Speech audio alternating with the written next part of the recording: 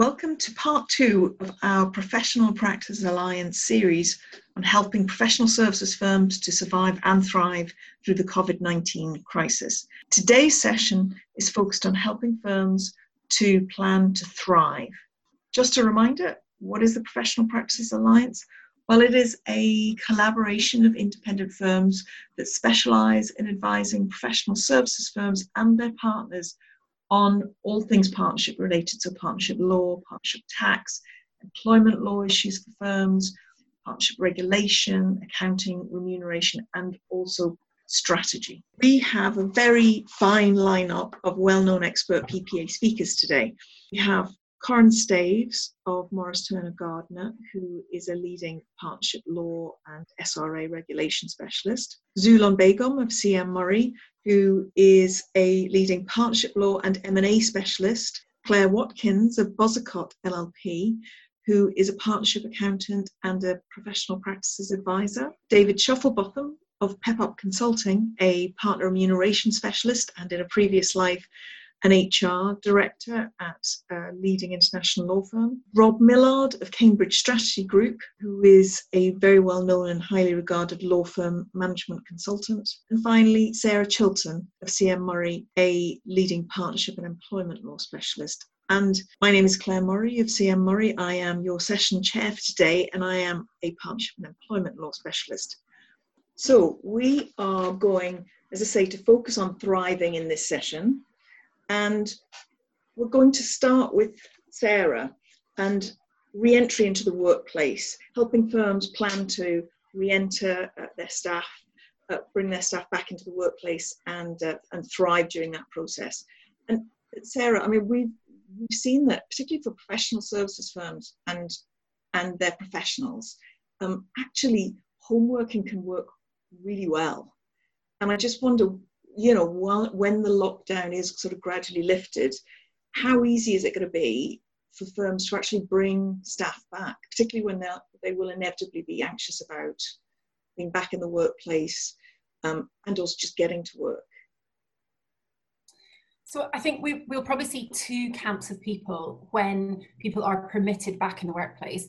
And I think they will be the people that are so anxious to get to work, either because they're sort of got three screaming under 3-year-olds at home and they can't cope with it anymore, or because they're by themselves perhaps and the isolation is just too much. Or some people just won't have very good work at home setups and they'll want to get back to work. So I think there'll be those people actually very anxious to get to work. But I think probably the majority of people, and the studies that we're seeing coming out at the moment, the polling studies show that a lot of UK residents are actually very concerned about lockdown being lifted. I think the majority of people will be anxious about work. I think within London, we will particularly see this where people have to travel on public transport to get to work. And some of the government guidance that is being potentially thought about, so the government are consulting at the moment as to what guidance they should put in place for when people return to work. Some of that guidance is around, well, providing more parking spaces, for example, for employees. That is not going to work in the City of London. So aside from providing your staff with bikes, which might be appropriate for some people who live within a certain perimeter and distance, then it's going to be pretty difficult to have people in the office without them going on public transport. I should say before I talk about whether or not you can force someone back into the office and what you might do when you get people back into the office, we are likely in professional services to be the last tranche of people back to work, physically back to work. The government consultation talks about various different categories of businesses and workers, and offices is one of them. There's things like shops and branches and people who work in vehicles, so that's delivery drivers, etc. There's outdoor workers, and there's factories, warehouses, construction, and people that have to go into homes to work. And it's been commented that offices will probably be the last. And even under the draft consultation guidance on offices, the first bullet point on that is that office staff should work from home if at all possible. So I think even when we're permitted to go to work, the guidance might still say work from home.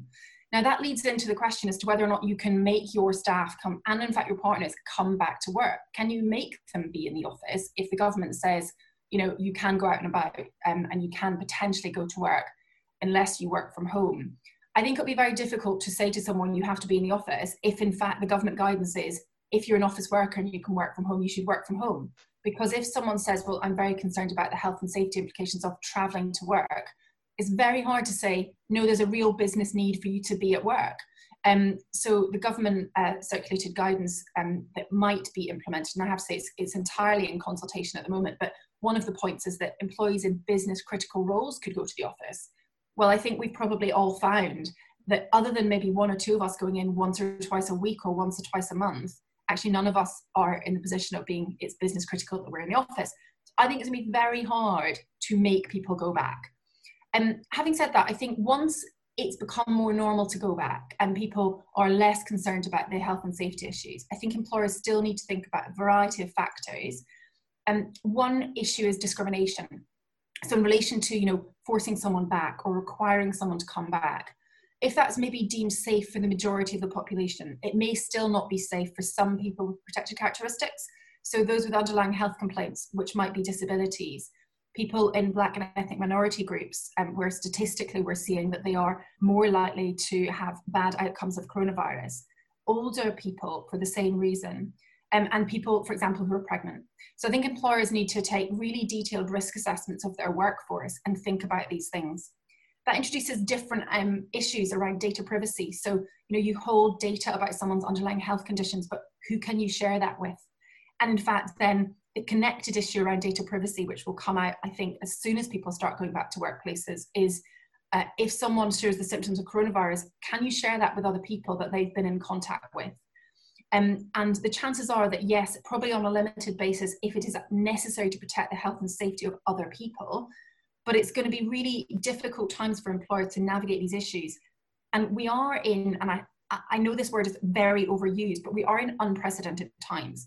The only kind of reference point we have for things like, can you subject someone to a temperature check and can you subject someone to a COVID-19 test, is drug testing in the workplace. And that's an entirely different legal, background. That's when, you have a pilot and you want to make sure they're not drunk when they take off. We're in a very different era here. And I think the government are going to have to and be forced to give guidance. I should just say, before we move on, in terms of what employers practically should be thinking about, if they want to go back to work. So I think practical things are around, first of all, how are you going to deal with health and safety concerns? So give people a channel to filter those concerns in. So employers are under duty in respect of employees and partners who are workers in an LLP to make sure that if someone raises, say, a health and safety concern, they don't treat them in a detrimental way, because the raising of a health and safety concern is probably going to be a protected disclosure under whistleblowing legislation. So it's good to make sure that people know, where they can channel those concerns. There are additional protections for employees, not workers, in relation to health and safety concerns specifically, but really the basis is the same. So this concept that people need to know where they say, I'm worried about this, and where they can, put those concerns, and have a process in place for dealing with those concerns, and have thought about how you might respond to those classic ones of, I don't want to get on the tube in the morning, or I'm really worried about working next to this person or that person in the office. Other much more practical things like actually putting in place distancing measures. Are you going to be buying PPE for your workforce? Staggered shifts. Will you let people go out during the day to have lunch breaks, or will you literally say you come to work with everything you need for the entire day? I have to say my snack habit would really struggle with that, but I'm sure I'll get over that one. Other things like, do you need additional washing facilities? Do you need washing facilities for face masks, for example? Do you need to put partitions and plastic screens up between desks? And also, what will you do if people don't abide by these things? What as a business, what approach do you want to take? I think it's really worth thinking about these things in advance. Do you want to be disciplining people if they don't abide by your requirements on safety? Or do you want to take a softer approach? And if you do want to be disciplining people, then you also need to think about whether or not you are reasonable in doing that. And the normal rules would apply. And, is it a reasonable request that you're making of the employee? And if they refuse, is their refusal unreasonable? An example of where you might get into difficulty is if someone refuses to comply, but they say that's because of another valid health and safety concern, that's when you're going to need to have difficulties weighing up the kind of rights and interests of various different people. And presumably all of this will go in the usual, having gone through these risk assessments, this, you'll then go through the usual suite of processes that an employer goes through with developing the policy and protocol, raising awareness, implementing large-scale training and monitoring, and then, as you say, issues around enforcement and making sure that the leaders at the top are actually following in every sense. And we've seen some very public examples of that, of the rules that they're enforcing. I mean, and I think that's historically, potentially been something where there's been a difference in professional services partners and employees and the approach, say, for working from home, or the flexibility that some people are afforded and other people aren't. And I think this will challenge that sort of culture divide, perhaps, because I think, as you say, if you expect your employees to be in the office, you're going to need to be there yourself. So, which leads us very nicely on to Corinne. What about partners? Partners who perhaps may, without being too generalised, may tend to be older and perhaps male, and therefore perhaps within a greater sort of category of vulnerability generally for COVID. I mean, can you bring partners back to work? Can you make them come back to work if you're making the wider staff come back? Well, it's a great question, Claire. And I suppose there's two aspects looking at it as a lawyer.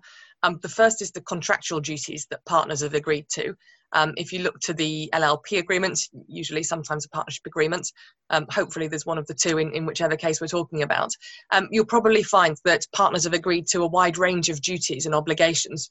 For example, the duty to devote the full time and attention to the business, and the duty to act in good faith towards the business, those sorts of things, sometimes towards one another. And the question there is really, how is it drafted? It's rare in my experience that those particular provisions will say you need to devote your full time and attention to the business in the office. It's usually sort of broader than that, because people have sort of, their agreements have evolved to allow for flexible working arrangements. But it's also very common that people's flexible working arrangements are set in stone.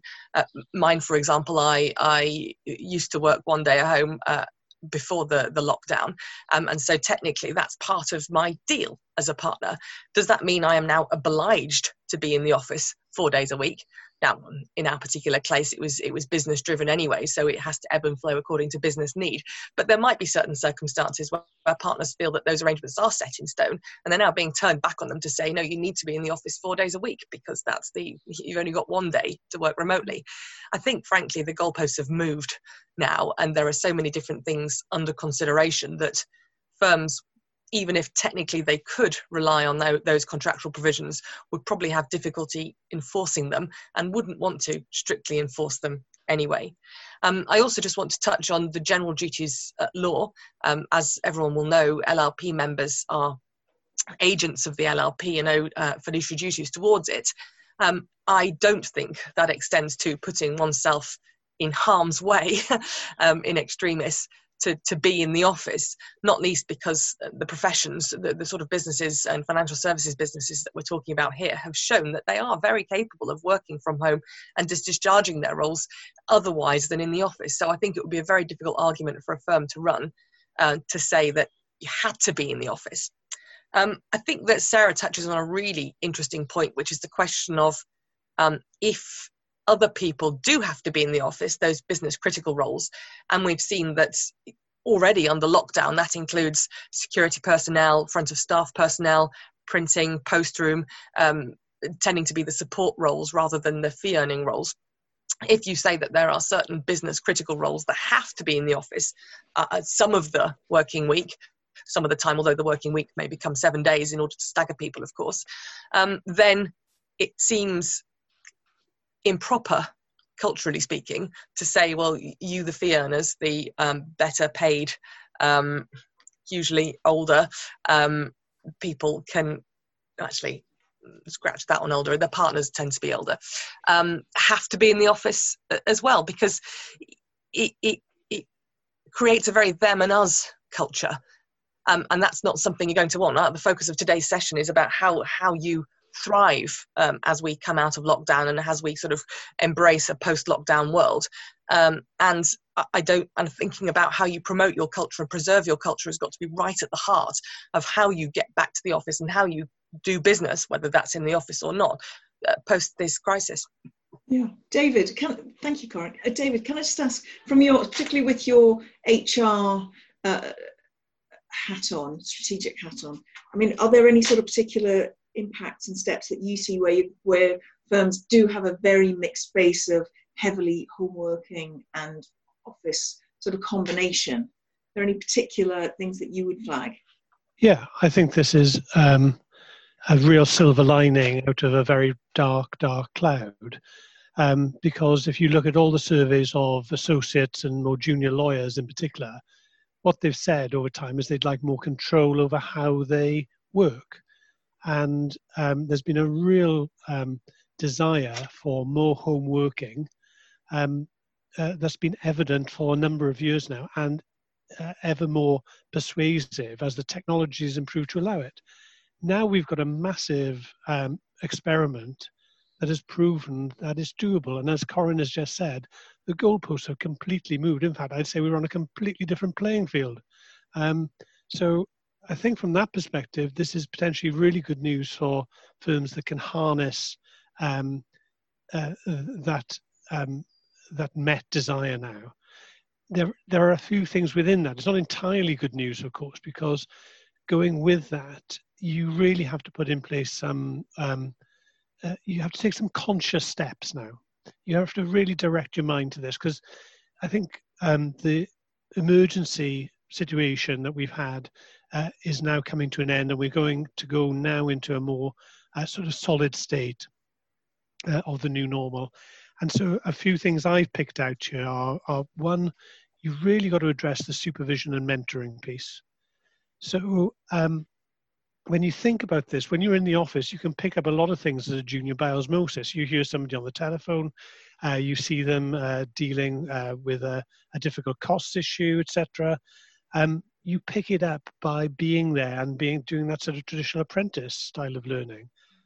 However, you're now going to have to take different steps to be able to do that. So we'll have a bit of a back to the future moment where partners are saying to clients, I'm going to have my junior lawyers on this call. They're going to have to tell them they're not going to get charged for it, because that's definitely in the past.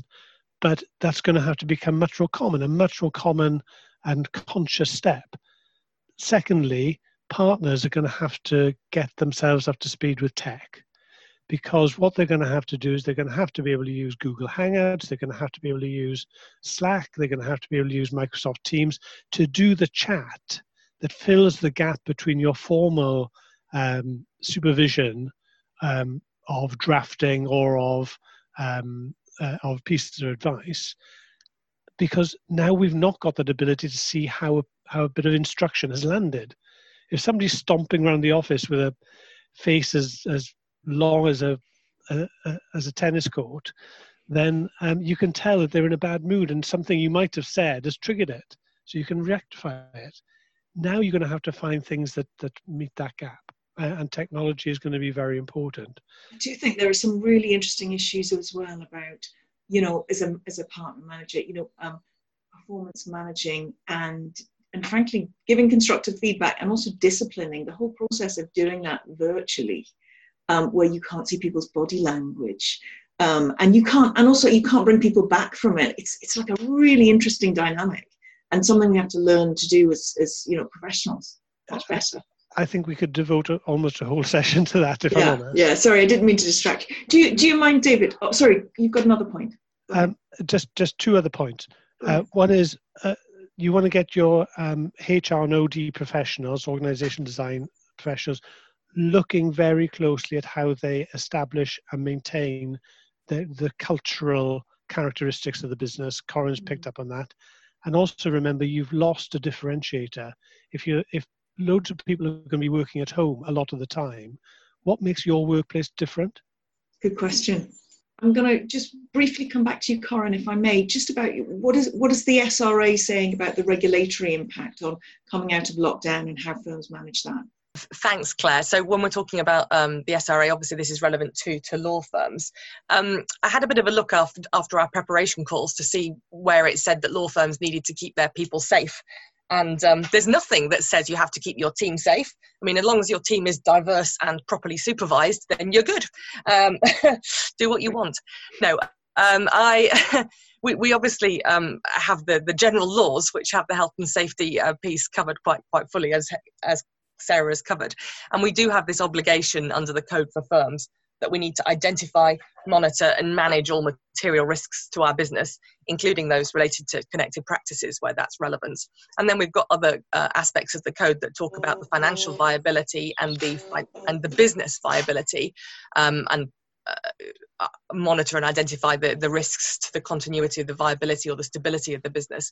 And clearly these, in a people business, the health and well-being of the team is a really potentially high impact risk. And obviously we've seen the likelihood of illness soar compared to the previous situation due to this global pandemic. So I think those are the sorts of issues that firms need to be thinking about from an SRA perspective. But I would just stress that this isn't exclusive to SRA firms. Obviously, a COLP or law firm managers have an obligation to report in if they feel there's any serious failings on that front, which is different from an unregulated business. But all businesses are going to be thinking about these sorts of risks. It's going to be front and centre of what they're doing, firstly, to protect the business, but secondly, because if the people aren't happy, they're not going to be effective and productive and serving clients. So it's driven by the SRA in this particular case, but it's not going to be exclusive to regulated businesses.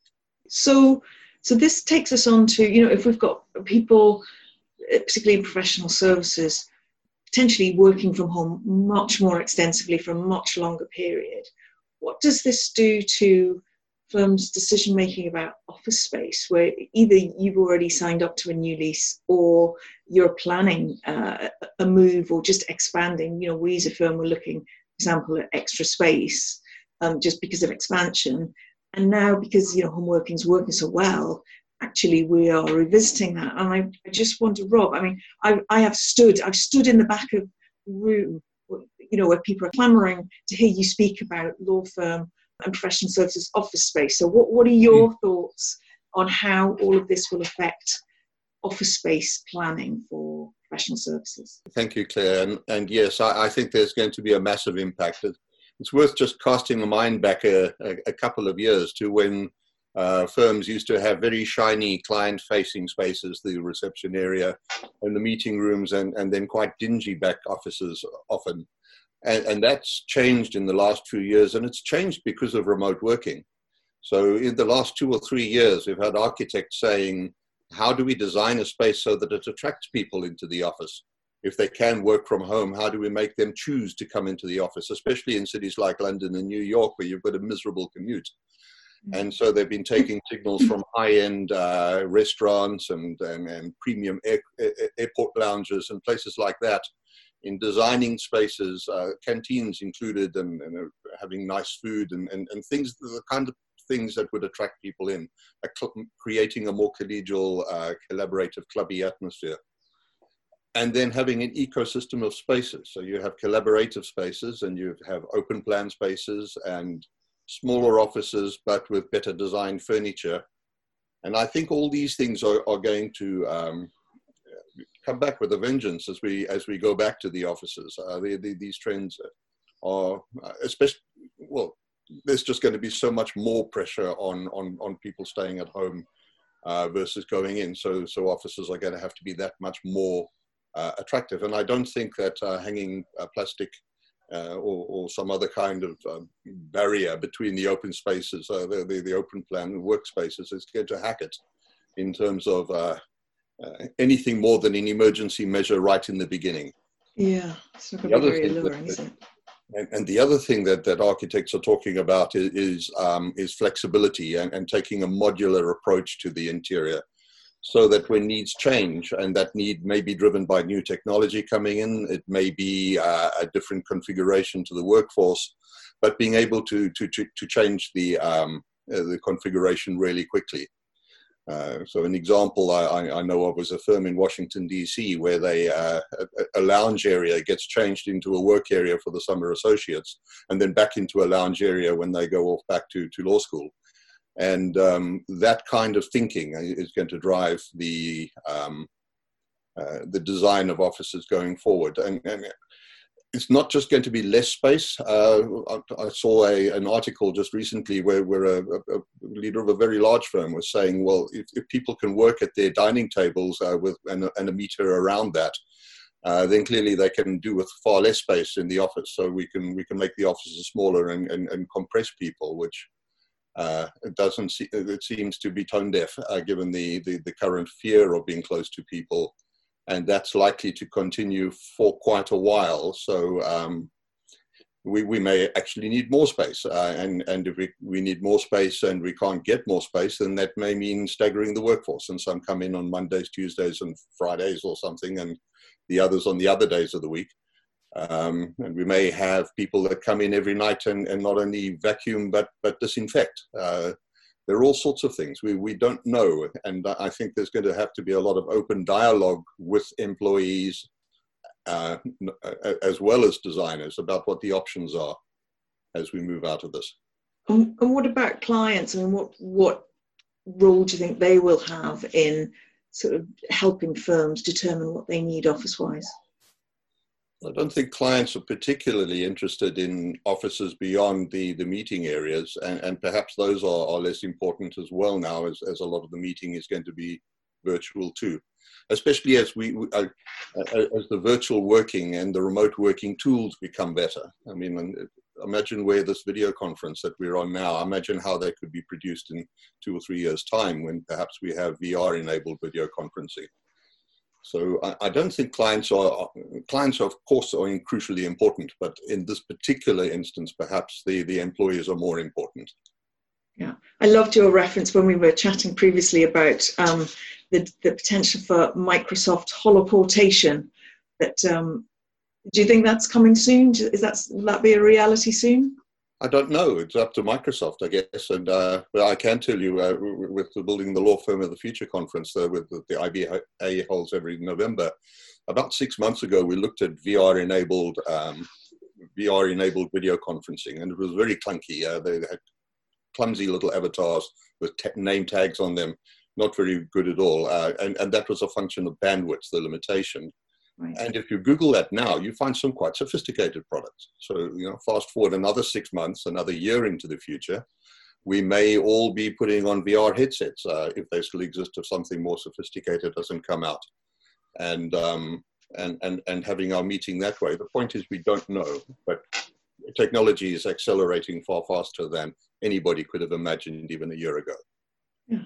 Thank you. And Corinne, just a quick word. We were talking about the extent to which those firms who have already committed to new space, whether or not your property colleagues were talking about whether or not is there an opportunity for firms to revisit the deals that they've done.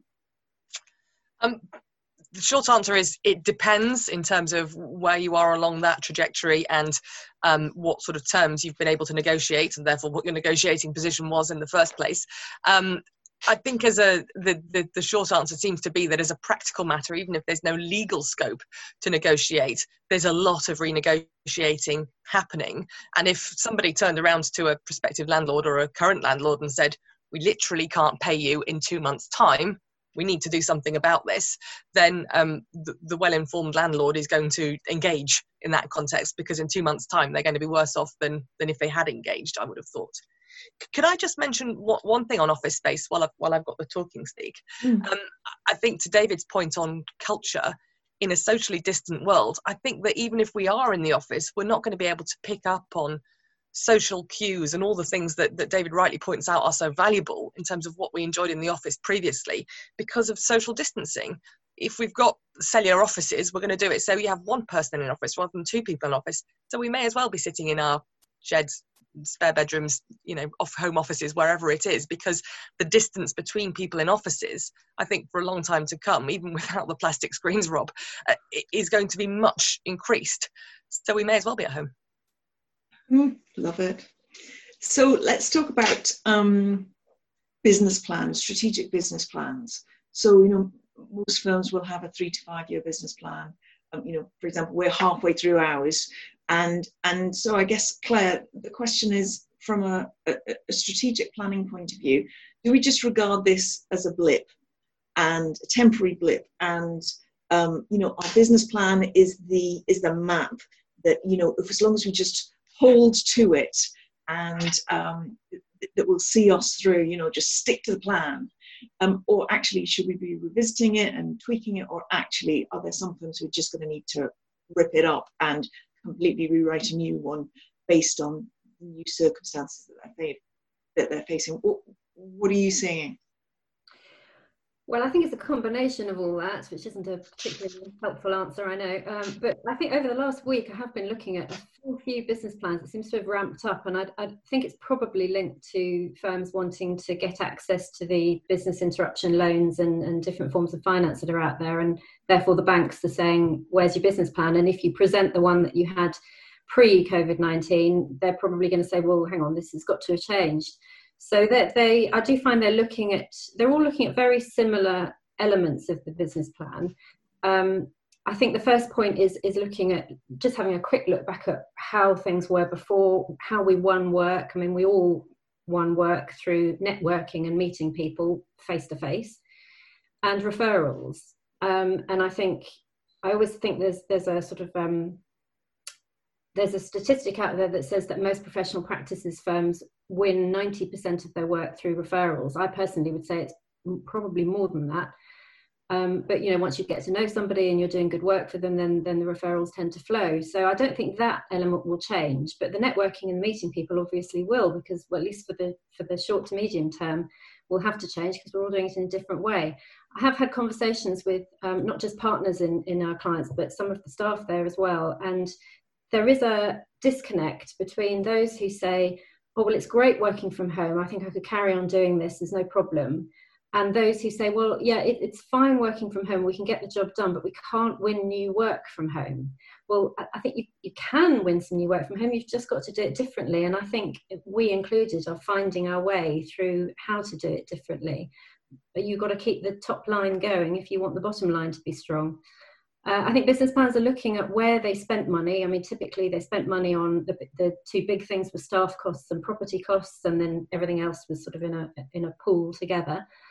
So how is that going to look different? Well, I think we're on the work side of things. I think there are firms that are gearing up for different types of work. A client of mine said that geography is playing a part because they now have offices all over the place where they live, and so they're looking at whether they can attract work just from their local area, which might be something that some firms can consider, particularly if they're doing wills, family law, that kind of thing. Maybe they can tap into the local community.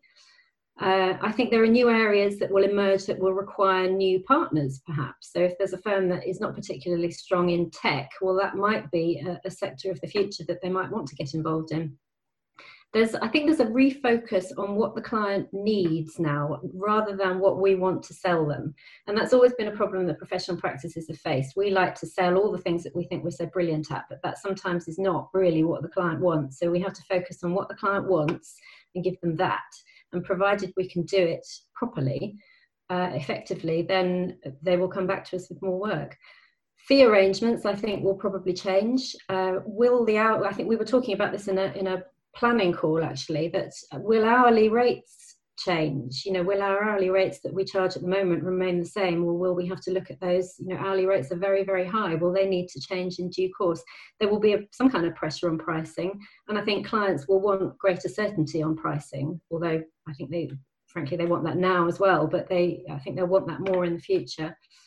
When it comes to costs, well, there's obviously the need for a lot of firms to cut costs, and there will be some ways that they can do that, and maybe the office space that we were talking about earlier is one of those ways. If you're thinking of expanding into another floor or something, maybe that's on hold now, and looking at working from home is a really viable alternative.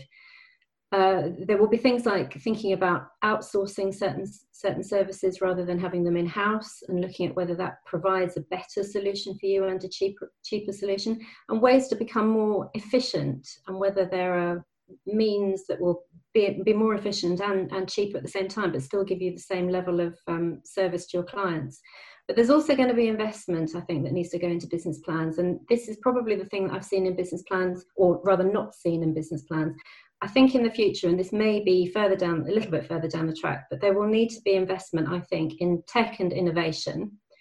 And for the point that I think David was making, that we all are having to get used to this new tech, and there's going to have to be some more investment in it for some firms, but also investment in the new way of developing business.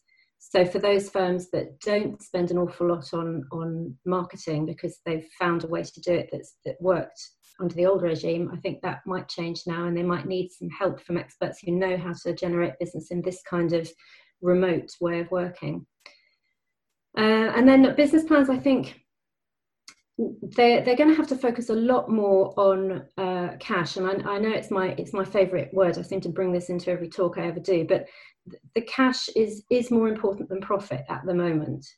Arguably, it always has been. But I think setting lock-up targets and setting cash targets and setting realistic WIP targets, so that you don't automatically go to a client who's in difficulty and say, well, okay, we'll discount our fees. Think about other things. Think about considering flexible payment terms or alternative fee arrangements. There are various other things that you can think about first.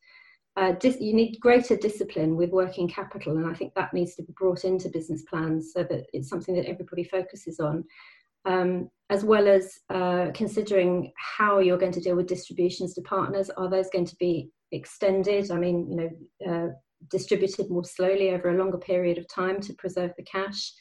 Maybe that will also be linked to fixed shares for fixed share partners as well. I think generally in business plans, there needs to be a focus or a section of the business plan that perhaps wasn't there before, that's entitled collaboration. And that's not just financial, but it's all the things that we've been talking about. How can we collaborate in this kind of working environment and make it work? And finally, I think those firms who have never relied on external finance, and that's great if you've been able to finance your firm without having to go to a third party, notwithstanding, I know there are banks listening to this, and we love you dearly, all the banks. I think it's a good idea to consider external finance, because paradoxically, those firms who have wanted to get their hands on the business interruption loans but have never had any external finance before have probably found it more difficult to get the loans, or not just the CBILS loans, but any kind of loan, than those who already have some kind of facility set up with the bank. So get to know your bank manager. You may need to consider things like debt factoring in the short to medium term, and keep that cash flow forecast rolling. I do find a lot of forecasts in business plans are run along the lines of the financial year, because that's the way we all think, but it needs to be a rolling 12-month or 24-month cash flow forecast if you can, because it makes more sense.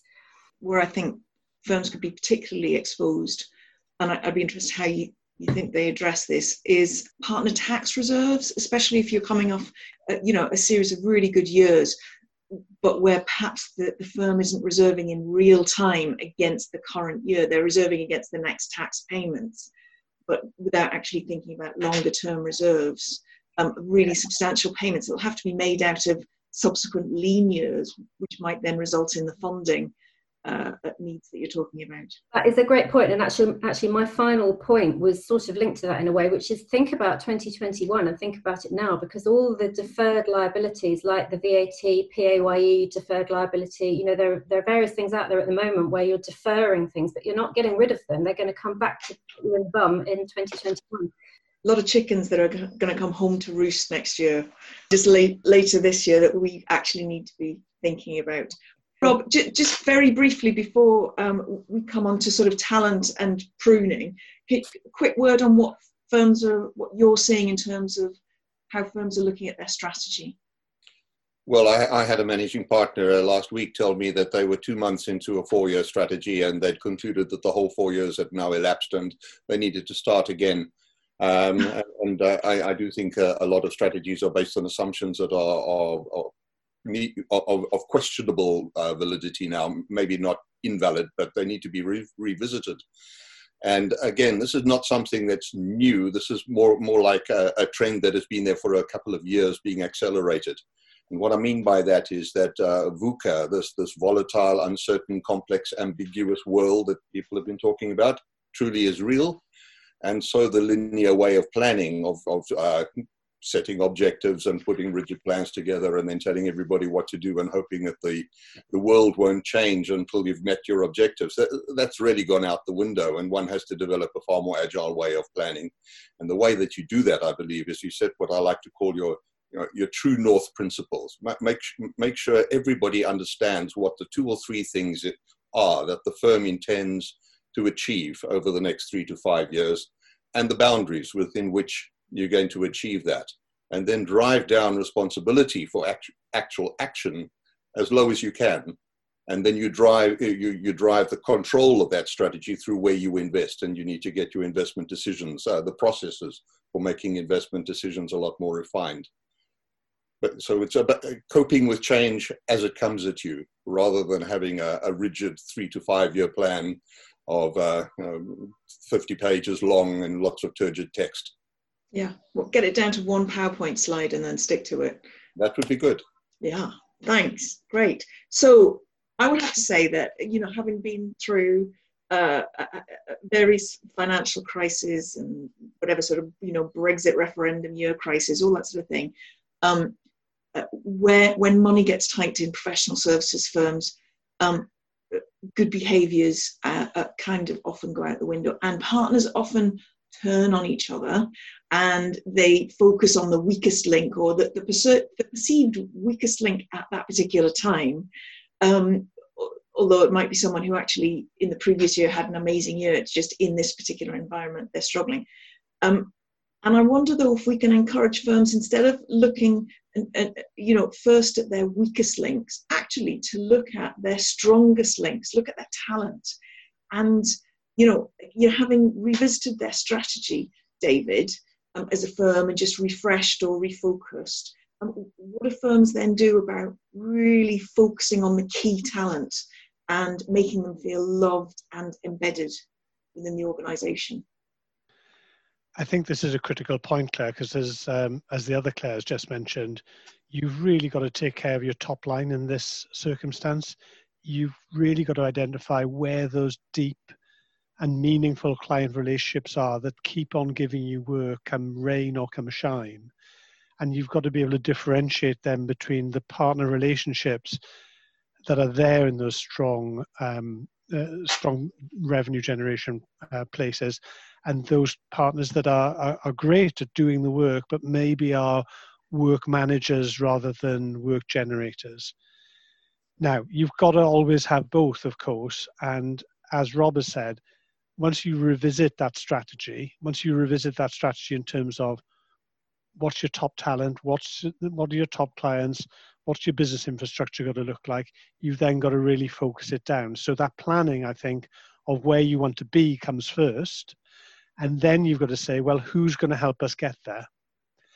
Are they in the right positions now? Do they need to shift slightly their focus? And also, sadly, which bits of our business are revealed during this crisis, as they are in any crisis, that actually don't deliver now and can't deliver in the future? And what are we going to do about that? So that is the critical bit in terms of looking at your talent. But for goodness sake, spend as much time, if not more, on the top talent as on those people you're going to be reluctantly saying goodbye to in due course.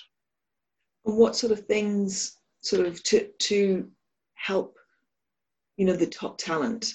And I completely agree with your idea about, don't just focus on the weakest links first. Actually, your priority should be on the people who are going to help drive the business through this. So what sort of things should firms be thinking about doing to make them feel the love and then to kind of really embed them and frankly then in a second, Sarah, how to hang on to them for as long as possible from a legal point of view? Well, love in a professional context is spelt time, attention and cash. So if you focus on those 3 things, you won't go far wrong.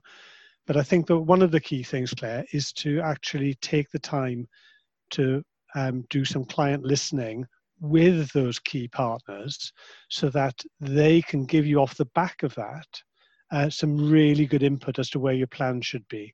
Because once a partner feels that they're really part of what the business is going to be going forward, I think that's critical in terms of you taking the business forward.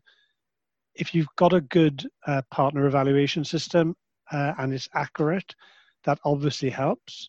But because we've changed circumstances, you've got to try and help those key partners adapt and feel real part of what the future holds.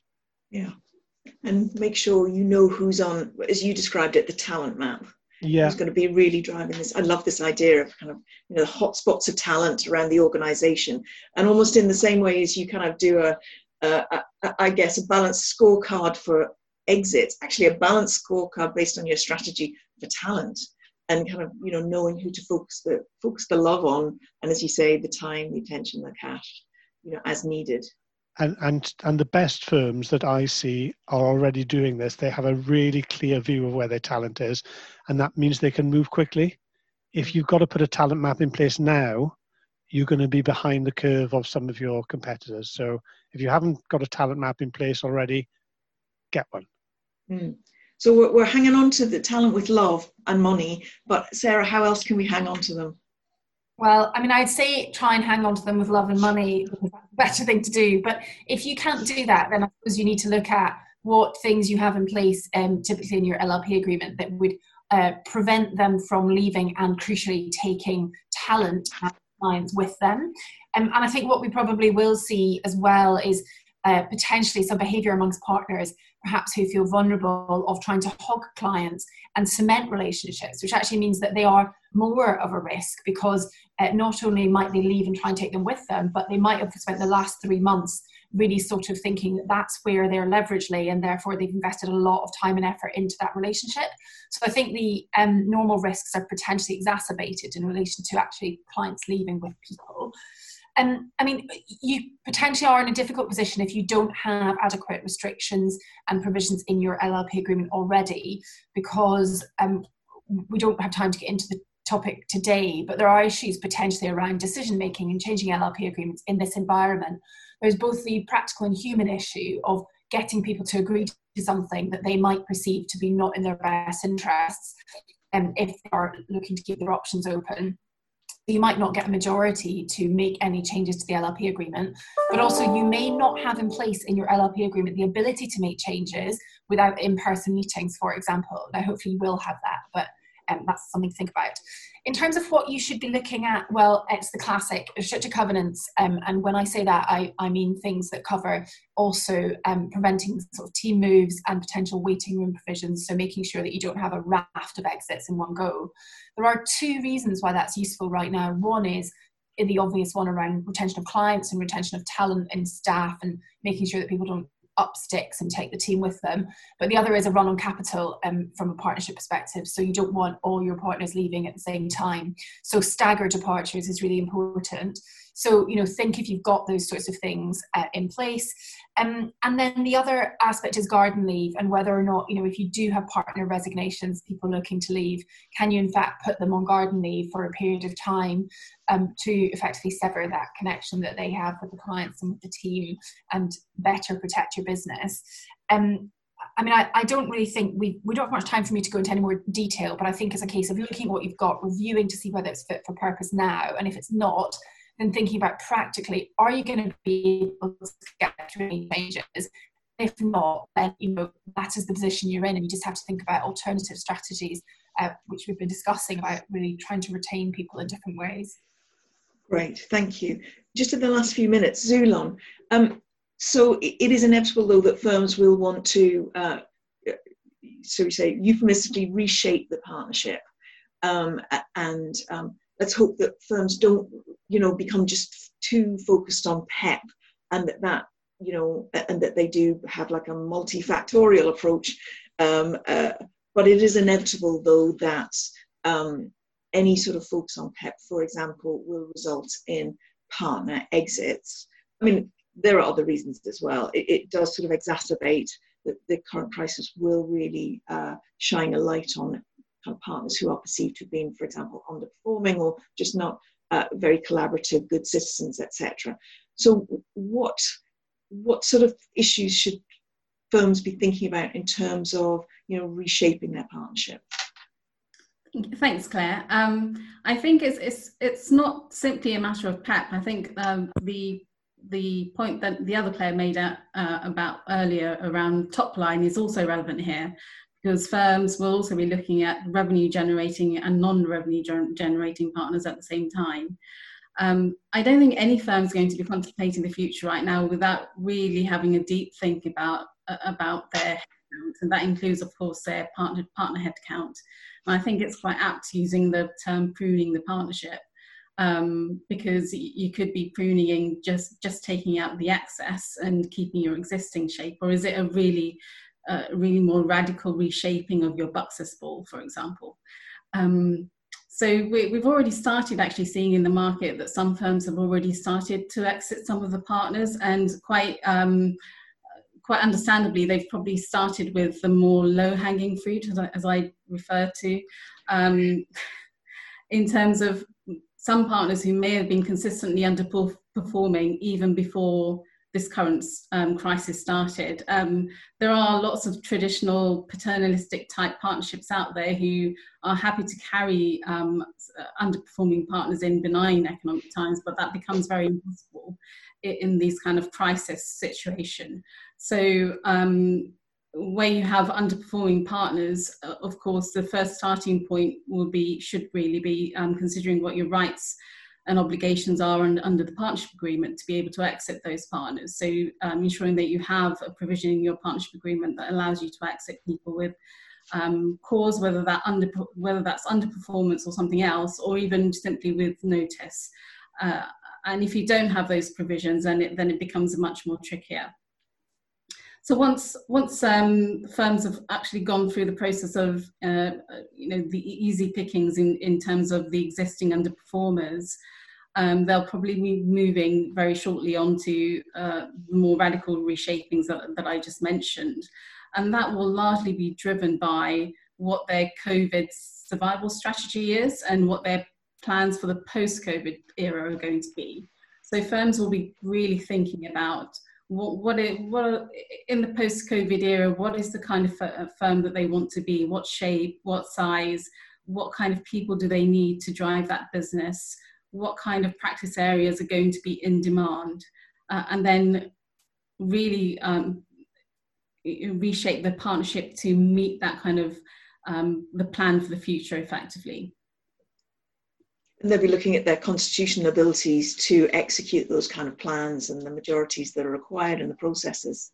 Yes, absolutely. Again, you need to be able to have the ability to exit partners, and then thinking about what the process is under your partnership agreement as well in terms of exiting those partners. You need to go through that process.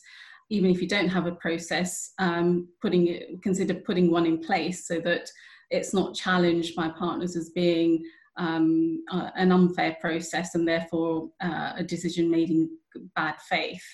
Any kind of discretionary power to remove a partner requires that discretion to be exercised in good faith and rationally and not capriciously, and that includes taking into account all relevant information. So, for example, in relation to underperforming partners, it would be information relating to their underperformance, and this is where it becomes key to ensure that when you're doing appraisals that you really keep contemporaneous notes about the outcome of those appraisals, and if you don't, then again it becomes much more difficult to in that process of trying to exit partners to do so if you can't point to the actual information and the notes and the conversations that were had at the time about that underperformance. Which then leads on to you're basically operating in a vacuum of evidence as to the real reasons as to why you're exiting someone, which leaves you open, Sarah, in sort of 20 seconds to what sort of risks? Discrimination. I mean, you've probably all heard me talk about this before, but if you haven't documented things before, let's say someone goes off on maternity leave or goes off on a period of long-term sick leave, then you're going to be in difficulty if you try and retrospectively say, well, they were performing badly before they went on sick leave or before they went on maternity leave, because where's your evidence? And that is going to leave you way exposed to a claim for discrimination on the grounds of pregnancy, maternity, or disability.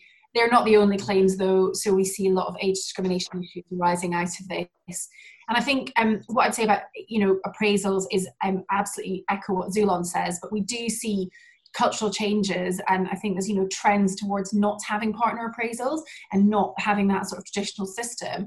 And whilst I think culturally there may be benefits to that, I do think from a pure legal risk perspective, you are exposing yourself. If you have not written down concerns about someone's performance in the preceding 12-month period, and then you try and do something about it, and that person says, well, hang on a minute, I'm 65 and I've got an underlying health condition, I think that's actually why you're getting rid of me. If you can't justify it, you're going to be in difficulty. It's an evidential nightmare. We're going to wrap up in a second, but Rob, we've had a question about revisiting strategic plans and being more agile. And the question is seeing increased focus on interest in scenario planning. And I know you've talked about that, and just wondering about your thoughts on that. Yes, indeed. I've had 2 queries in the last week about scenario planning, and it's not something that law firms have asked for, but particularly before. What does that? So, what does it look? I mean, it sounds obvious, but what does it look like? Well, it's about how do we set our strategy if we don't have basic assumptions in place as to what the future is going to be like. And so we need to go through a process of working out what scenarios are not forecasts; they're plausible futures that might come to be. And very, very briefly, what you do is you go through an exercise. It's a structured exercise to define these futures, and then you look at what your firm would do under each of those futures with some specificity. And what that typically does is it gives you a list of things that you should be doing anyway, and then a list of things that would be contingency plans if some future came to be. But once you've gone through that, then you can say, well, we're making the following assumptions about what our clients will need and what the markets are going to be like, and we're going to base those true north principles that I mentioned earlier on those. Mm-hmm. Essentially, that's what scenario planning is about.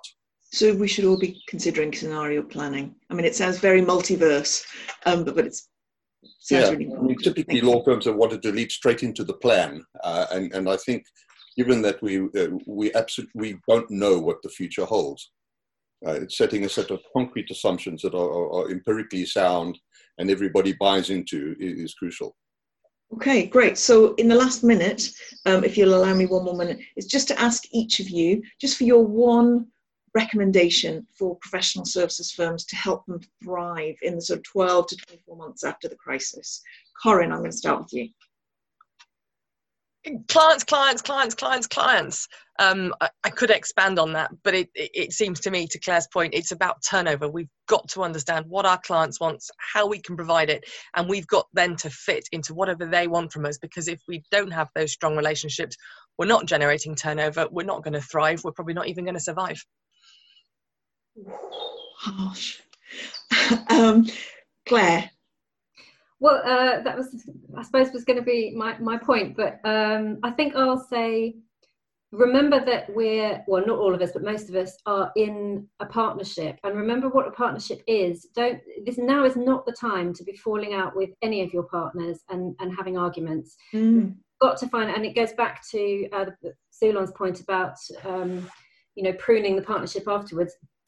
Now is not the time to be thinking about arguing with partners. We've got to find some way through this and then do it in a more strategic, well thought out manner. I agree. Look outwards, not inwards. That's where all your efforts should be. Absolutely. Zulon. Just kind of touching again on the point about pruning the partnership. I would say that firms need to be really considered about it and not take any knee-jerk reactions to it, and also not to take a drip approach, because that can really erode confidence in the partnership, and that flows through to your employee population in general. And also, when you're doing that, have a plan to actually really engage the people that you do retain, engage and enthuse and motivate them going forward.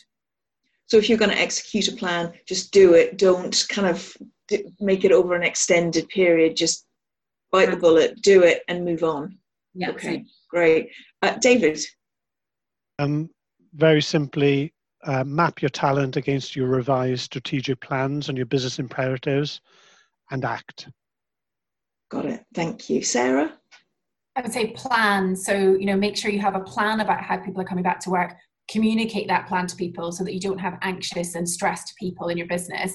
And hopefully those things will mean that they, one, are less stressed and anxious and therefore more committed, but also that is giving the impression to your employees and partners that you are in control, and that will help consolidate the workforce and make sure that they are with you as we go through the next 12 to 18 months. Thank you. And Rob, finally. Well, I wrote an article on this in the Global Legal Post last week, and that is watch the fault lines, watch the pre-existing tensions and contradictions that come back and new ones that have emerged because of this crisis, and deal with them quickly and resolve them quickly. There might be tensions between clients and the firm, there might be within the firm, but if these things are going to come back, and if they are allowed to fester, it's going to cause an internal crisis, probably towards the end of this year, early next year, which could be worse than what we have right now. Great, thank you. And I think my final point would be actually just in whatever you have to do from a business perspective, and we will all have to do and take decisions we don't want to take, actually just try and be kind. The people that we're dealing with, whether they're staff or partners, they're all human beings, they all have feelings and families. And I think if we can just sort of keep that front and centre in how we deal with each other in whatever decision makings, I think that will take us all a long way and get us through this together. I want to thank you all so much for joining us. I want to thank the panel, fabulous as ever. Thank you so much. This recording of this session will be available shortly for you to listen again and share with your colleagues and contacts if that would be of interest. Thank you so much. There will be some follow-up sessions as well, and we look forward to seeing you then. Thank you again, everyone, so much. Bye-bye.